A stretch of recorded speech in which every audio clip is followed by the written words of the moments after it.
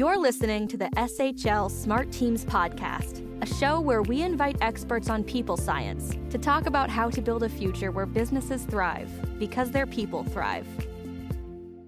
Hi, welcome to this SHL Smart Teams podcast. I'm Tuija Pelli and working at SHL's Solutions Consulting team. Today we are going to talk about how the pandemic, COVID-19, has impacted on us and our ways of working, going remote and finding a new way in hybrid work. How global organizations have managed that and how to be successful going forward. Today our guest is Cecilia Sandberg, CHRO from Atlas Copco.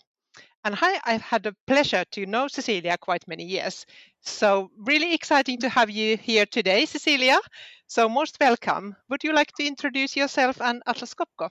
Oh, thank you so much, Tuija. It's a pleasure to be here, and I'm happy to do so, absolutely. So my name is Cecilia, and I have the great pleasure of heading HR for the Atlas Copco Group then. And I've been in this role for 5 years, but I usually say I have 20 plus years, but then I think I need to say 20 plus years of experience within HR, different companies, different roles, different businesses.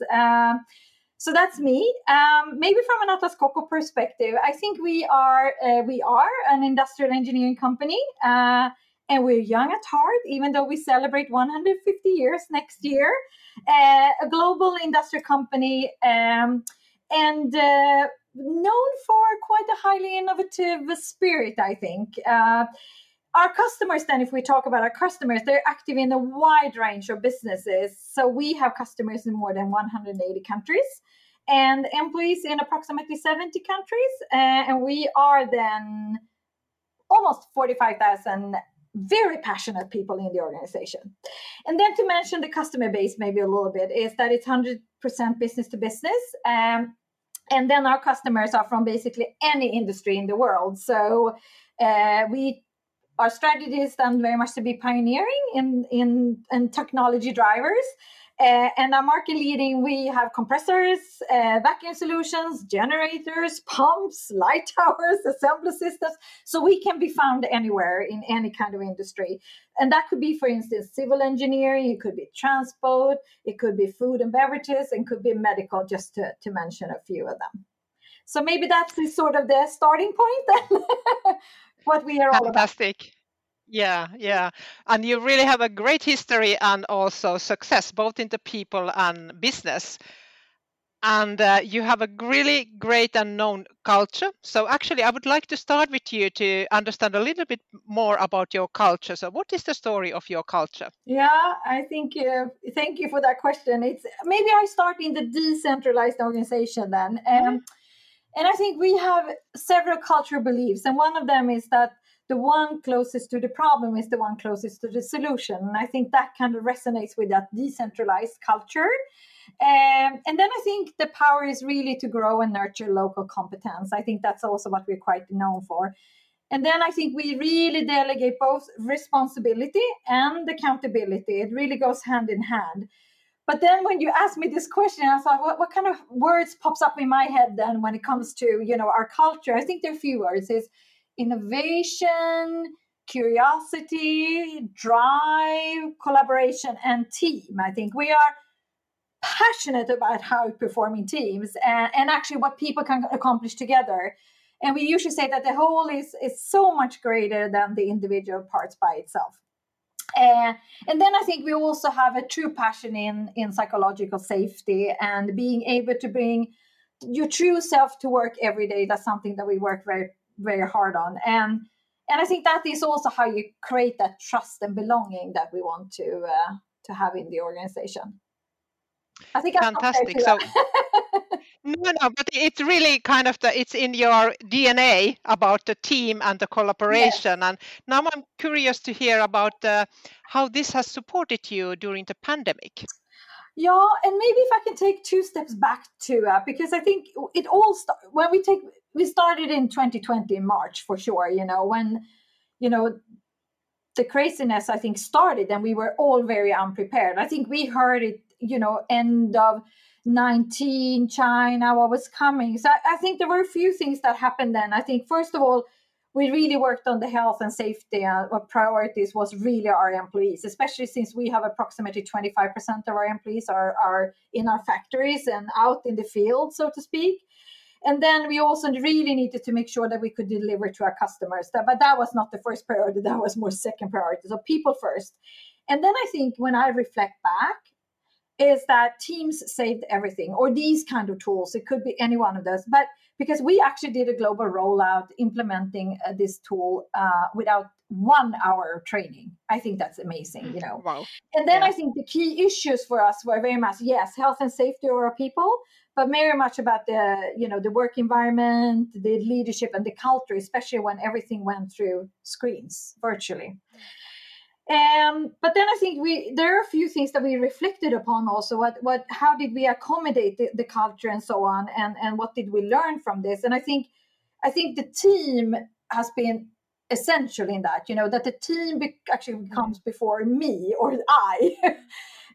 That's one thing, and maybe we can come back to that. Then I think also our learnings now is a little bit. We really believe in the office, or rather, we believe in places for people to meet together.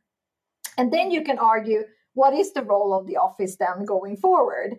And here I think you need to really work on that from a hybrid point of view, because I think we can all agree on that the hybrid work is here to stay, and the flexibility is here to stay for sure. We learned a lot. And I think there's certain things where the office can really contribute, but there are also places where, another environment will really benefit from this focused work. And then I think also another reflection that we have done is a little bit in relation to flexibility. And I think sometimes when people say, I want to work from home or I work from remote, I think actually what people say is that I want flexibility. And I think it actually gives a lot of benefits, in the sense of, less stress, the commuting and the traffic jam and all that. But then I think there are a few questions that I ask myself, or we ask ourselves here, is a little bit, what are the disadvantages, and some of the questions we ask ourselves, how do we ensure that everyone feels included? And how do we ensure the well-being, both psychologically, but also mentally?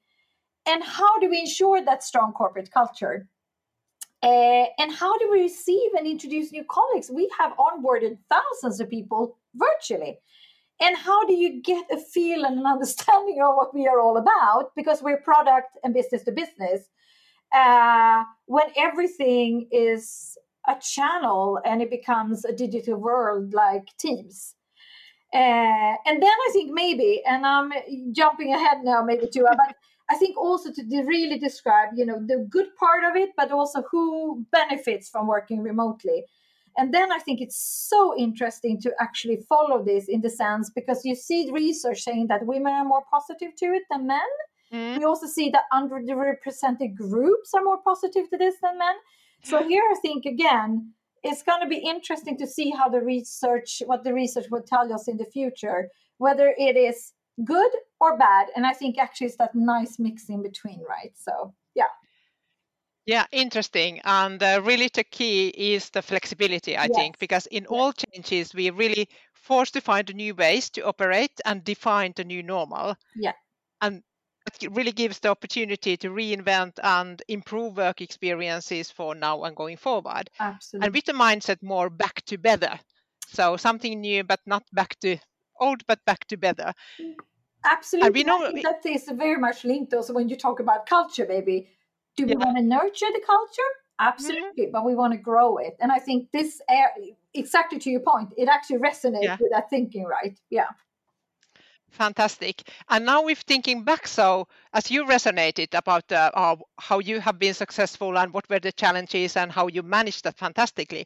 So we know that people generally have managed that transformation quite well. And we have coped during the pandemic. But at the same time, we also know that many of us have been struggling to work autonomously and to navigate in the remote environment, how to connect and keep the connections with colleagues and other people and seeking support. So how the pandemic changed us as individuals? That is an interesting question, actually. Have you seen any changes or indications of that? Well, I think it's interesting. If you look back, we do an employee engagement surveys every other year, and we did one in 2021, actually, globally, then for all our employees. At that point, I actually thought that we would see signs of burnout risks. Mm. We didn't.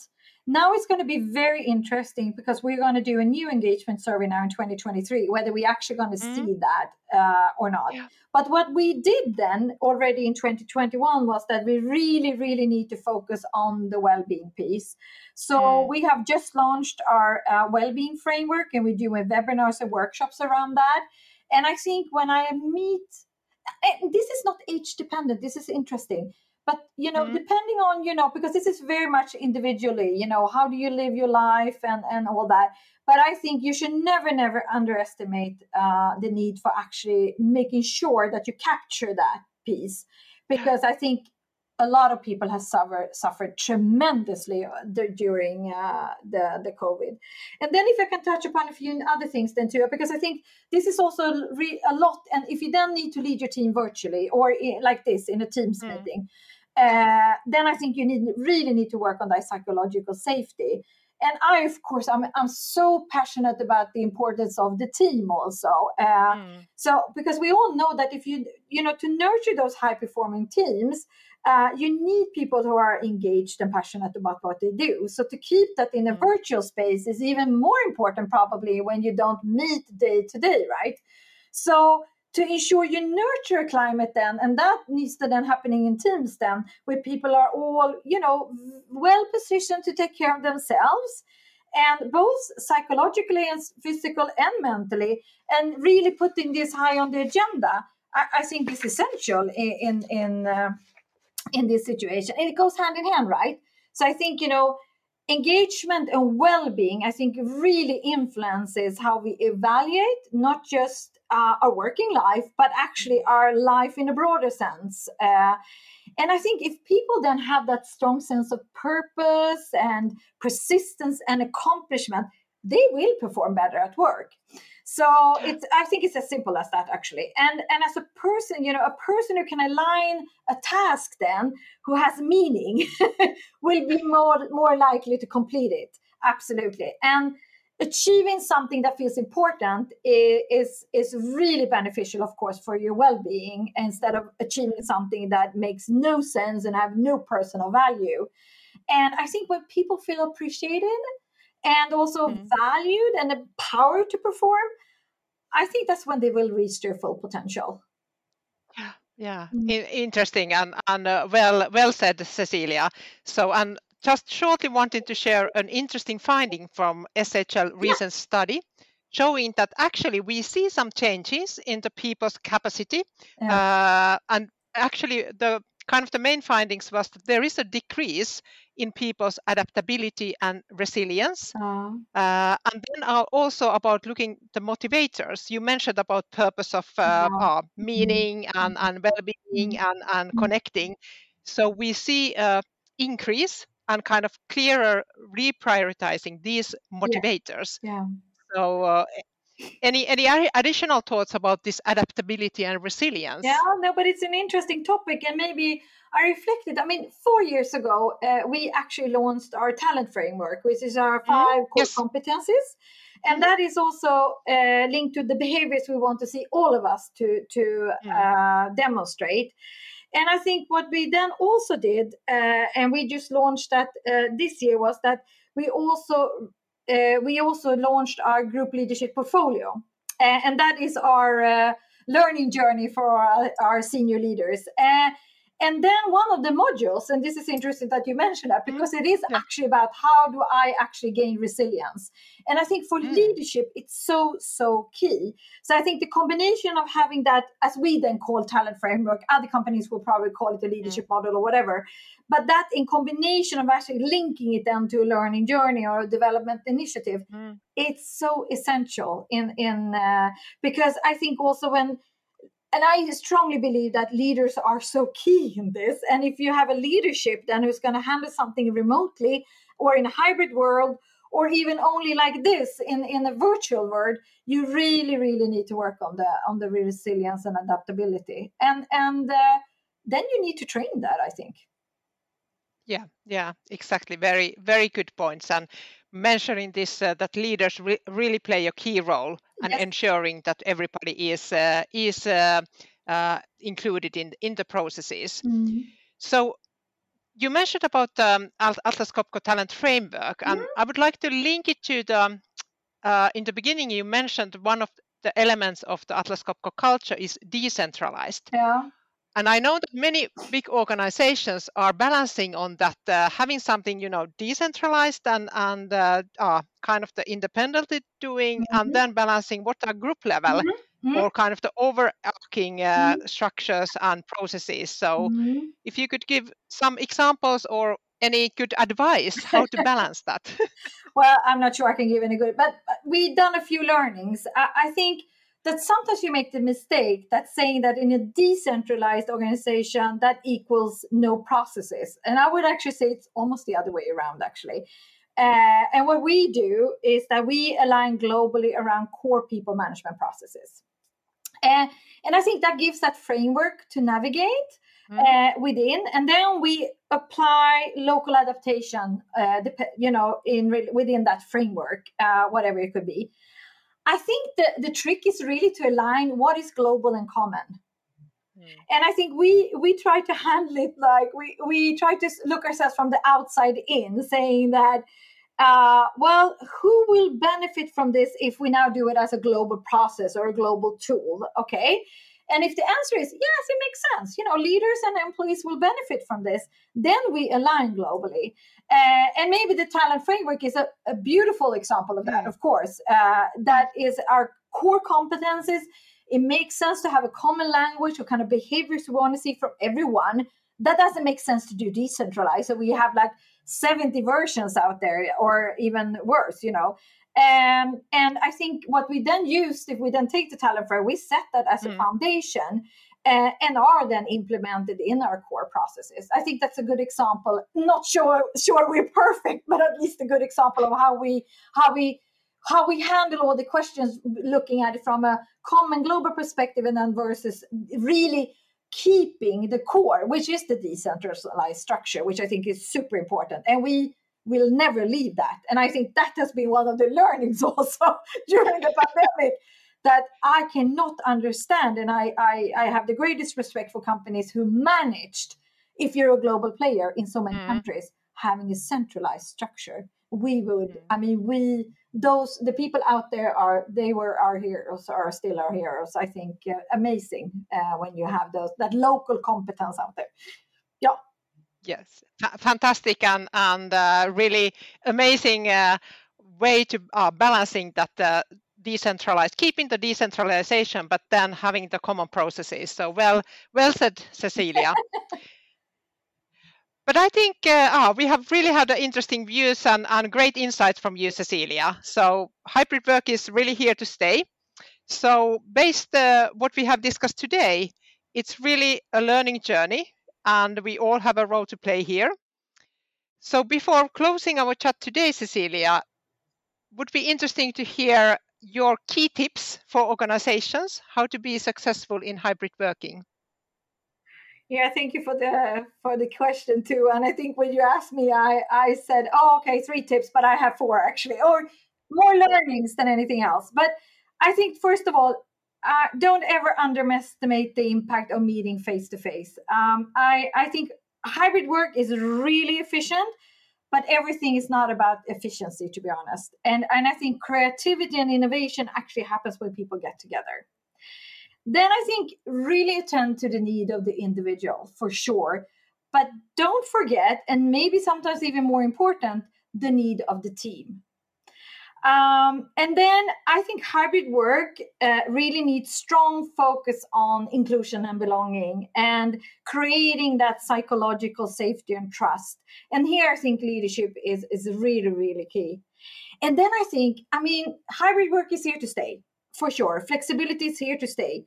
But explore and learn. I think what works today might not work tomorrow. And dare to try and dare to change. I think this is really a learning journey. Fantastic. Thank you for your time, Cecilia, and for sharing your thoughts and experiences. Thank you for listening SHL Smart Teams podcast. And if you are interested to read more about SHL study using People Insight to make hybrid work, please go to shl.com and download your own copy. Thanks for listening to the SHL Smart Teams podcast. To learn more about how SHL helps companies leverage their greatest asset, their people, please visit shl.com.